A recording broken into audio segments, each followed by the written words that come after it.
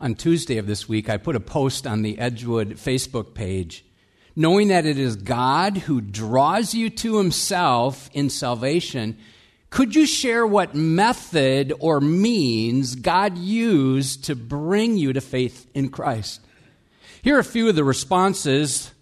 A beautiful Christian mother. Here's the next one. When our second child was born with a health condition, she had surgery at 3 days old. This made us start thinking about what happens if she doesn't survive. At the same time, one of my husband's co-workers was witnessing to him. We both were led to the Lord by this friend.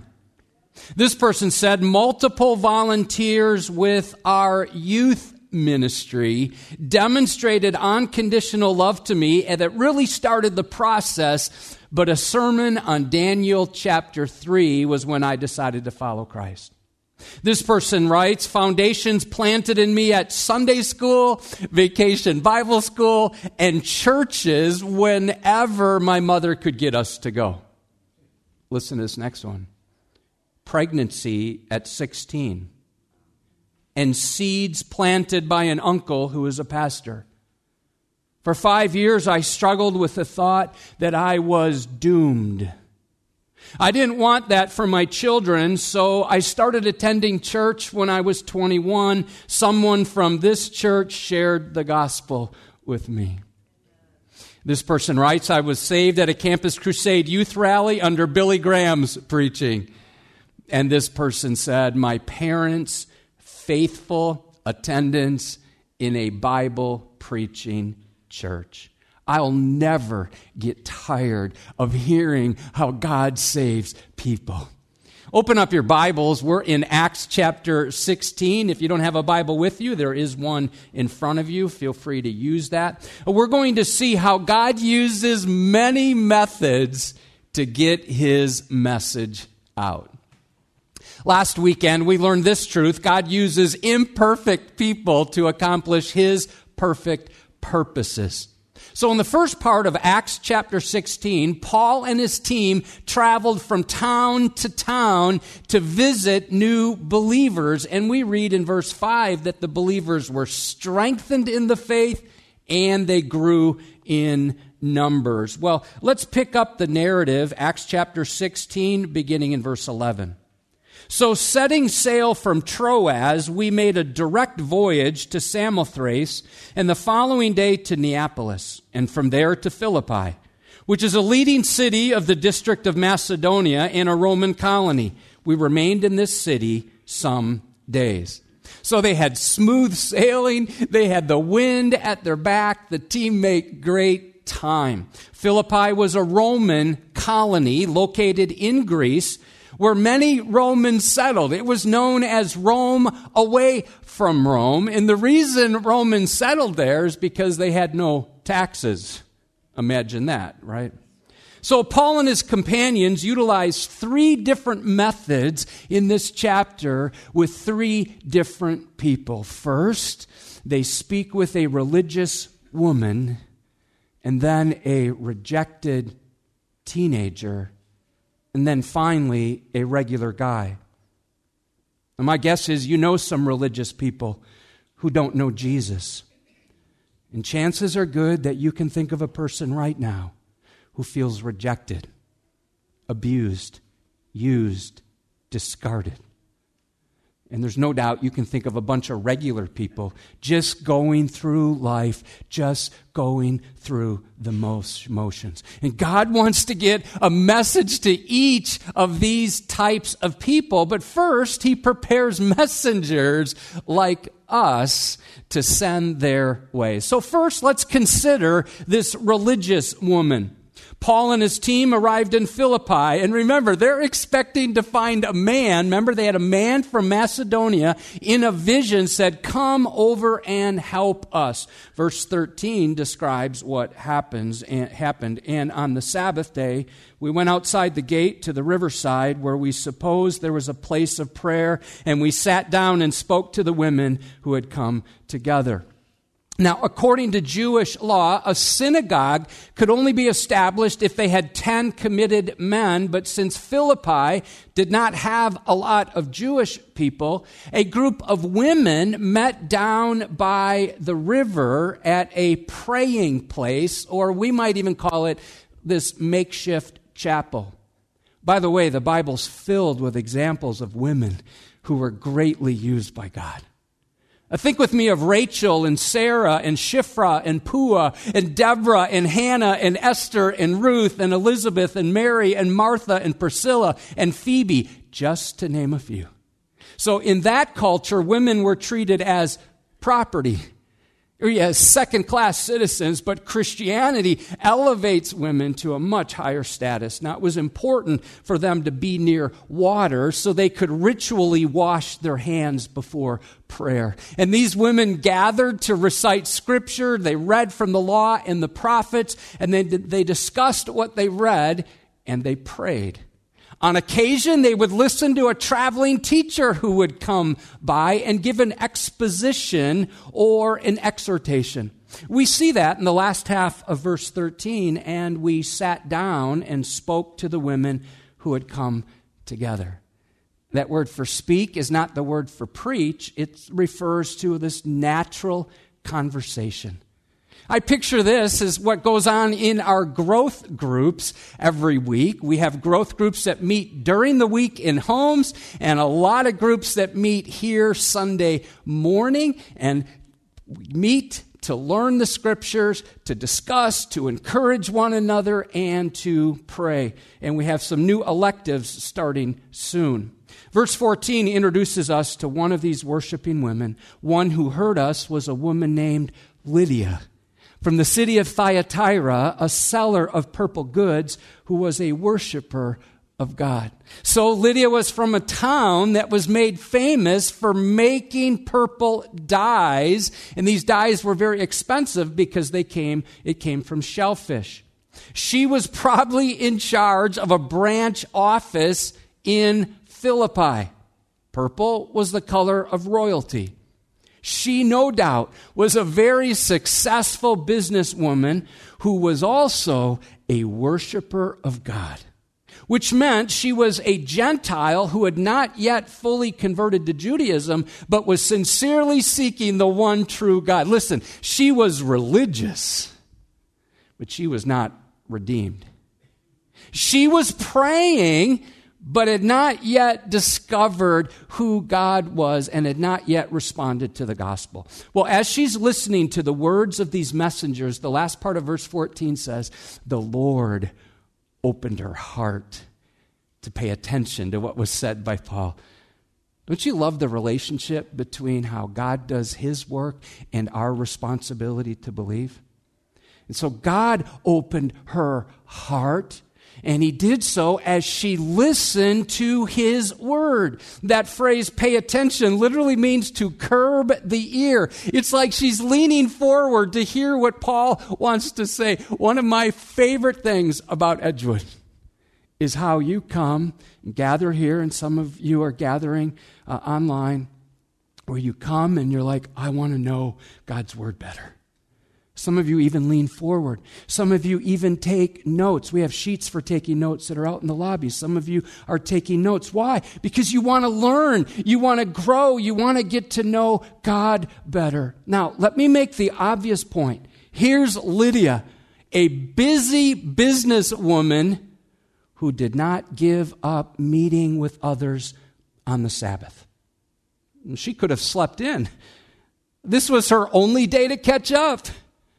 Or she could have done paperwork in her office or headed to the lake.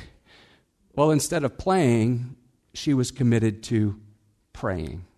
And she followed the admonition of Hebrews 10:25, not neglecting to meet together, as is the habit of some. Some people get out of the habit of meeting together, but encouraging one another, and all the more as you see the day approaching.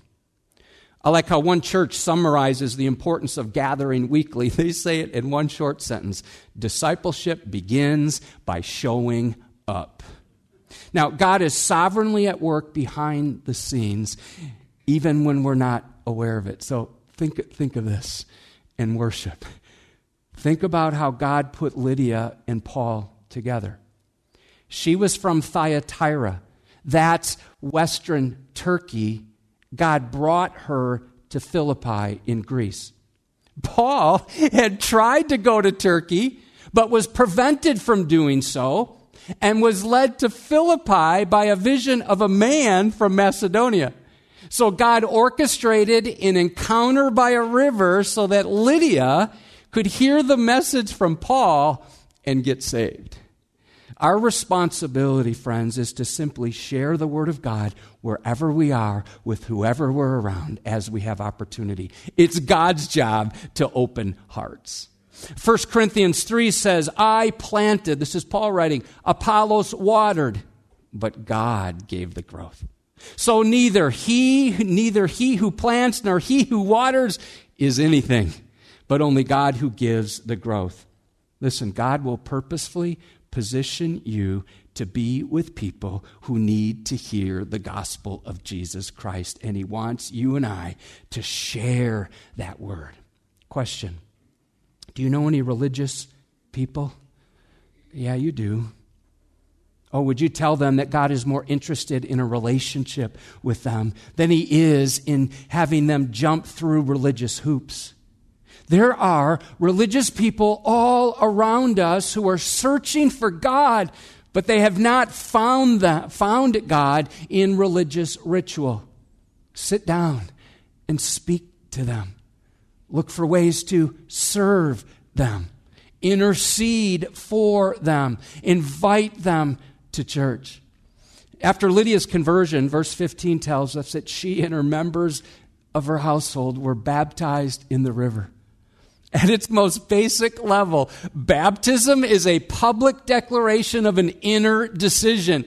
So after being saved, she wasted no time in outwardly identifying herself with her Savior. In the book of Acts, when you read baptism, here's the order. This is always the order. Belief first, baptism follows. You never see baptism and then belief. Once you're born again, your next step is to get baptized. And our next opportunity will be the end of November right here. Now, because the Lord opened her heart to believe, she publicly identified herself as a believer through baptism. She did something else. She opened her home for hospitality. Notice verse 15. If you have judged me to be faithful to the Lord, come to my house and stay. And she prevailed upon us. She wanted to use her home as home base so she could provide rest and refreshment to the traveling team. By the way, when you read the book of Philippians, that's written to the church at Philippi. That church hosted in Lydia's home.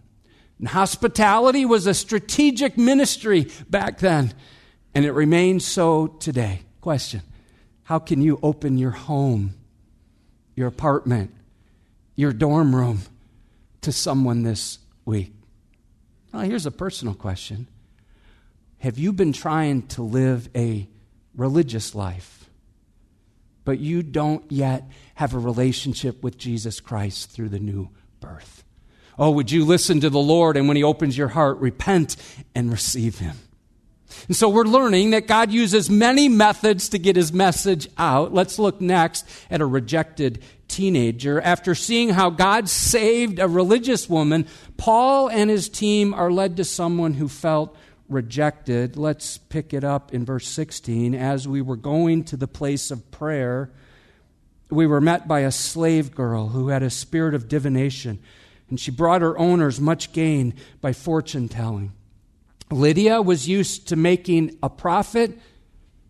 This girl was used for profit. This teenager was one of more than 60 million slaves in the Roman Empire. And we read that she was controlled by a spirit of Satan. The Greek term is she had a python spirit. And this referred to how a demon enabled someone to predict the future. Historians tell us that they would often display that possession by the rolling of their eyes, by foaming out of their mouth, and their hair flying around. We might say she was a psychic or a medium. This teen was rejected for who she really was and was exploited by a group of unscrupulous owners.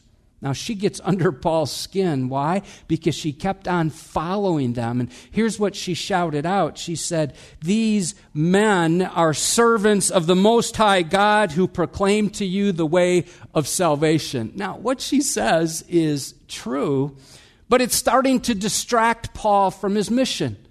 And likewise, Satan will do anything to sidetrack us from what we've been called to do. Verse 18 tells us she kept this up for many days. And this she kept doing for many days. Paul, having become greatly annoyed, turned and said to the Spirit, "I command you in the name of Jesus Christ to come out of her." And it came out that very hour. The word annoyed, well, it means he was worn out. He was wearied. And would you note, Paul did not appeal to his own strength. He appealed to the authority of Jesus Christ. He was irked, but he relied on the power of Christ to do something that would both glorify God and deliver this enslaved teenager. Write this down. Satan often goes on the attack after we experience spiritual victory. Lydia and her household are now established in the faith. And so Satan looks for a way to trip up the team. And the evil one continues to do this today. When things are going well, watch out. 1 Peter 5:8 says, "Your adversary," be sober-minded, be watchful. "Your adversary, the devil, prowls around like a roaring" what? "Lion, seeking someone to devour." And sometimes Satan will use an outright attack against believers, and we can see it. But his most dangerous strategy is not aggression, but alignment with truth, as he subtly looks for ways to knock us off track. Paul says in 2 Corinthians 11:14, "For even Satan disguises himself as an angel of light." We need to be on our guard so we don't let Satan have a foothold in our individual lives, and we need to be on our guard so Satan does not have a foothold in our church. 2 Corinthians 2:11 says we're not outwitted by Satan, for we are not ignorant of his designs.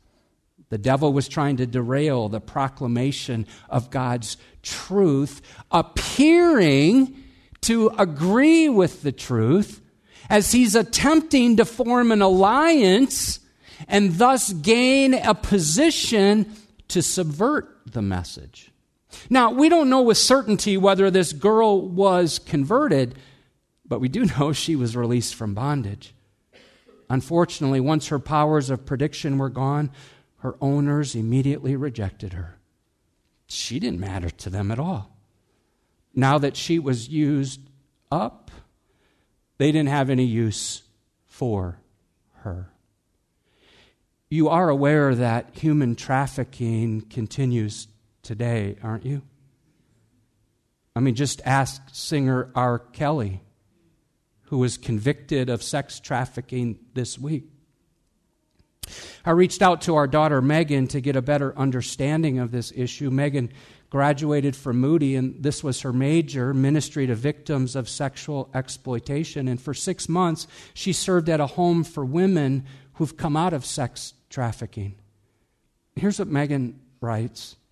When we think of a woman being trapped, our minds tend to go to the image of a woman being in literal chains and physically unable to leave her trafficker. The woman described in Acts may have been under those circumstances, but the women we pass by every day are under more severe manipulation. Their master is often who they call their boyfriend. And when those women are being swayed to do things, they're convinced they do it to show how much they love their man. And while the relationships are incredibly sticky and one-sided, they are trapped in emotional chains. The chains in today's situations are harder to see. Friends, this happens right in the Quad Cities. And listen, if you're in a situation like that, you're like, there's help and there's hope available for you. Listen, have people taken advantage of you? Do you feel rejected because you can no longer live up to someone else's expectations? If that describes you, or would you allow Jesus to release you from rejection? You don't have to stay in bondage to your past. Jesus said it this way in John 8:36, if the Son sets you free, you will be what? Free indeed. Oh, would you turn to him in faith right now? Brothers and sisters, look around and see religious people like Lydia. And look around and see those who feel rejected like this teenager. And they need someone to love them just the way they are. And they need a place that is safe and secure.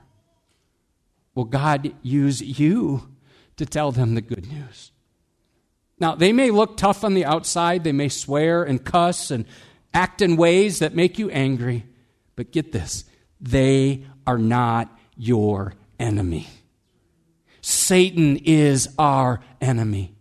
And he is holding people hostage today. Never be surprised when lost people act like lost people. God uses many methods to get his message out. And so when the adversary realized he couldn't align himself with Paul, he goes into attack mode and he awakens some serious opposition. Through some extraordinary circumstances, Paul and Silas are about to have some contact with an ordinary kind of guy. So watch this. The religious woman needed a relationship with Jesus. The rejected teenager needed to be released from bondage. This regular guy needed to be redeemed. So here's what happened. The owners of the slave girl realized that their source of income had dried up, and so they go ballistic. They rile everyone up. They stir up the crowds. They go straight to the magistrates, the guys in charge, and they order Paul and Silas stripped. Yeah, let's just linger over that and imagine how humiliating that would be. Verse 23 tells us Paul and Silas were beaten and scourged. By the way, these magistrates were called lictors, Lictors, which is where we get the term getting your licks in. So this barbaric scourging would have left their backs bloody and raw, their skin shredded, and their muscles like hamburger. These magistrates were so wound up that not only do they beat them, but they throw them into prison. And they give a command to the jailer to guard them carefully. Let's pick it up, verse 24. Having received this order, he put them into the inner prison and fastened their feet in the stocks. The inner prison was like this dark and dank dungeon where human excrement pooled. No ventilation. It was normally reserved for the worst of criminals. And this jailer, not one to be moved by human suffering, also fastened their feet and possibly their wrists to stocks.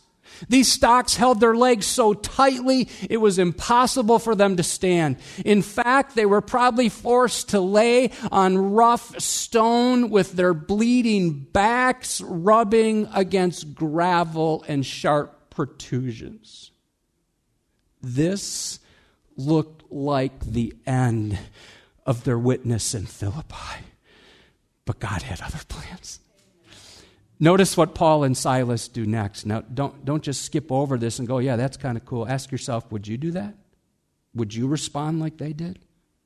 I mean, they don't scream obscenities like no doubt the other prisoners are doing. They're not complaining. They're not even calling on God to judge their enemies. Oh, check this, verse 25, about midnight. Paul and Silas were praying and singing hymns to God, and the prisoners were listening to them. The hymns were likely that section from the book of Psalms beginning in Psalm 113 through Psalm 118, which means they had those psalms memorized. This is unbelievable. If I were the Apostle Paul, I'd be wondering this. Okay, I had this vision of this man from Macedonia. We made this long trip. We came over to Philippi. We ministered to a group of women, and then this rejected teenager, and now we're flat on our backs. We're in stocks in this dark, dank, dirty prison. What gives? That's not how he responded. It says that they were praying and praising. The tense in Greek is continuous, meaning they kept on praying and praising. Now, some of you can give testimony to how the Lord has helped you to pray and praise through a really dark time. And some of you are going through it right now, and you're choosing to praise Him. Job experienced that in Job 35:10 when he refers to God giving him songs in the night. That's actually the name of a program that ran on Moody Radio for many years. While Paul and Silas prayed and praised, what were the other prisoners doing? I mean, they're listening. How can they not? In fact, it means they listened intently. Brothers and sisters, never forget, the world watches when we suffer. We say we're Christ followers. They're like, oh yeah, prove it. How do I prove it? By how we respond when problems come. You see, it's at times like this that our faith is often noticed for the very first time. Now, as if their singing at midnight doesn't get their attention, look what God does next. I'm in verse 26, and suddenly there was a great earthquake, so that the foundations of the prison were shaken. And immediately all the doors were open and everyone's bonds were unfastened. This praise concert brought the house down.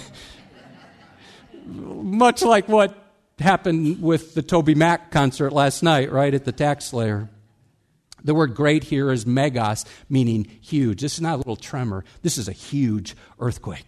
The earthquake, the prison shook, the doors opened, and their chains fell off. Well, this caused the jailer to wake up, and he was petrified. Because for a jailer to lose a prisoner meant he was going to be executed. You lose a prisoner, you lose your life. And so what does he decide to do? Well, he decides to off himself. He's like, well, I might as well take my own life. They're going to do it anyway. In verse 28, Paul shouts out, don't harm yourself, for we are all here. Linger on the word all. None of the prisoners left. If you're in prison, wouldn't you leave? Like, get out of there? None of them left. Lights turned on. The jailer falls trembling before Paul and Silas, realizing for the first time that he was a prisoner. When he asked this life-changing question, sirs, what must I do to be saved? You know, the most important question in life is not how can I get a better job, or how can I deal with my marriage, or how badly are the Bears going to get beat this weekend. Sorry, I couldn't resist. No, here's the ultimate question of life. What must I do to be saved? The word must speaks of urgency, because apart from Jesus Christ, whether you are religious, whether you've been rejected, or you're just this regular kind of person, you are lost in your sins. Now, perhaps he had heard what the teenager had shouted about salvation. He no doubt heard the praising and the praying, and now he's alarmed about the state of his own soul. Would you observe the little word I? Well, that makes it clear that this question must be answered personally. We all must answer it. What must I do to be saved? That word do reveals this regular guy believed he had to do something in order to be saved. But the most important, urgent, and personal question of all time is a very simple answer, which has nothing to do with doing and everything to do with believing. Here's the answer. Many of you have it memorized. It's brief, it's simple, and profound. Believe in the Lord Jesus and you will be what? Saved, you and your household. I like how the Amplified Bible renders this verse. Believe in and on the Lord Jesus Christ. That is, give yourself up to Him. Take yourself out of your own keeping and trust yourself into His keeping, and you will be saved. Now, to believe is more than just giving intellectual agreement. Yeah, that kind of makes sense. And it's more than just emotional assent, just having some good feelings about God. No, belief must involve the will. The word believe means to cling to rely on, and to trust in. Salvation is not a DIY project. If you want to go to heaven, the first step is to stop trying to earn your way there. Stop trying. Start trusting if you want to be saved from your sins. We could write it in very big letters. When it comes to saving your soul, works don't work, because being good is never good enough. And if God doesn't want our works, then what does He want from us? Well, He wants us to trust Him.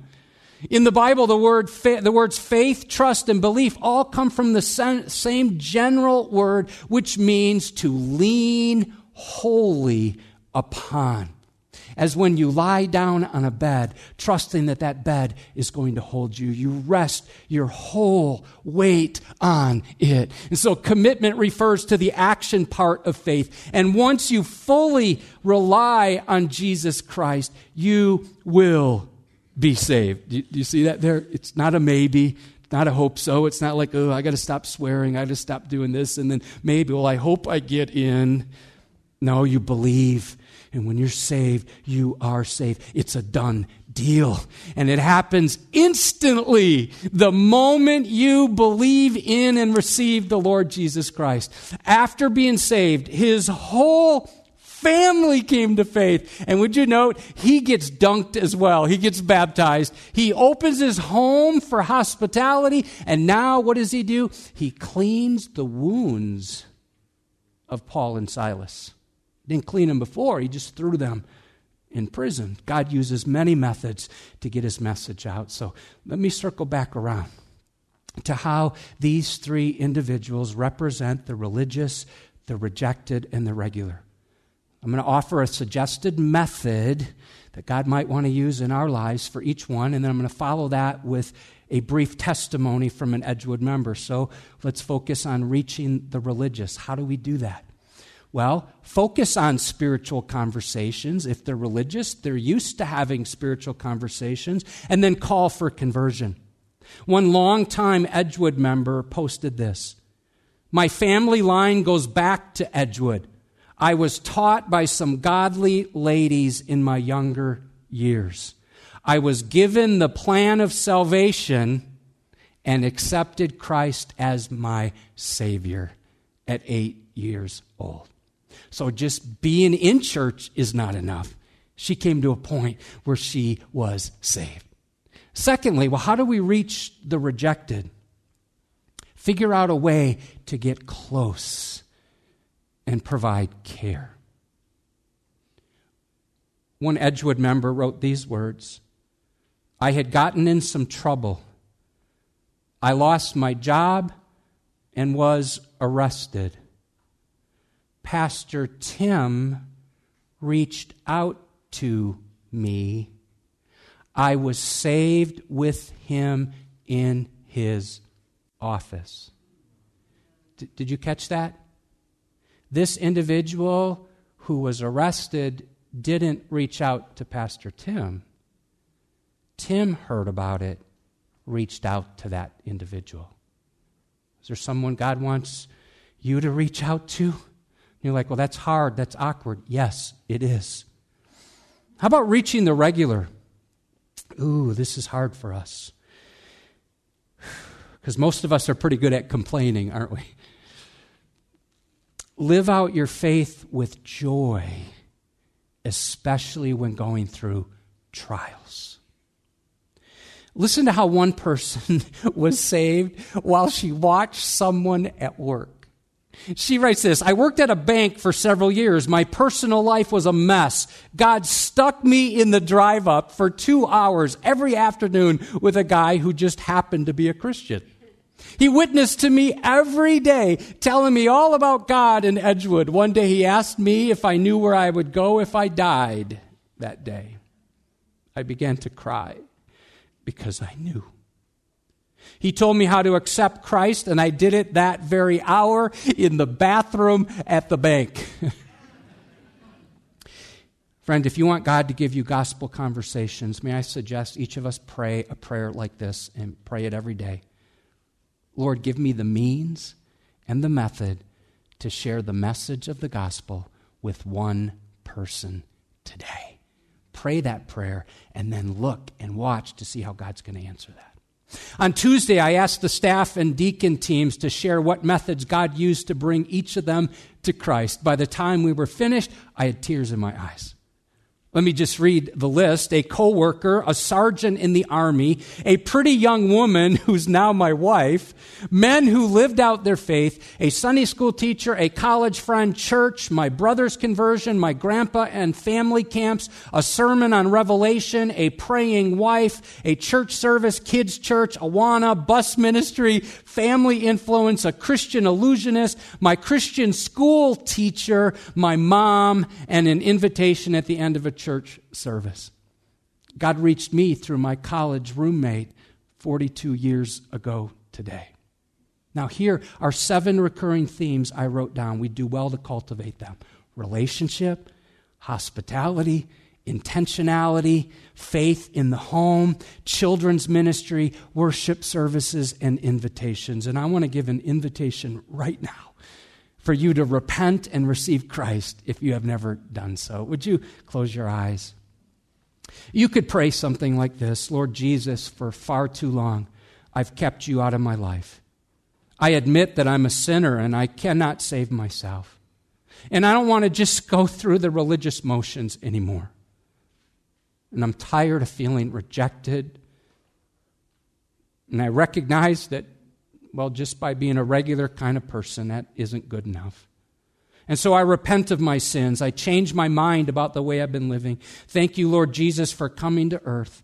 And with all my heart, I believe you are the Son of God who died on the cross for my sins, and you rose from the dead on the 3rd day. Thank you for bearing my sins and giving me the gift of eternal life. I believe your words are true. I repent of my sins. I receive you now as my Savior. And I surrender to your lordship, your leadership in my life. Make me into the person you want me to be. In Jesus' name, amen. Anyone pray that prayer today for the first time, and you would have the courage just to slip up your hand so we can rejoice with you? We're going to transition now to communion, and I think of 2 words that make up the word communion. Common union. We've all come to Christ in different ways, but what we have in common is our union with Christ. Think of those who made up the church in Philippi. So you have this religious woman who's a professional from Asia who was seeking Christ. Now, we don't know for sure if she was converted, but imagine that she gathered in this church. The rejected girl was a trafficked teenager from Greece who had been controlled by Satan. And this regular guy was a blue-collar worker from Rome who was entirely secular in his outlook. God uses many methods to get his message out. Don't you love how God reaches people from different places, different classes, backgrounds, gender, race, age, and enfolds them into the church? Paul declares this strongly in Galatians 3:28. There's neither Jew nor Greek. There's neither slave nor free. There's no male and female, for you're all one in Christ Jesus.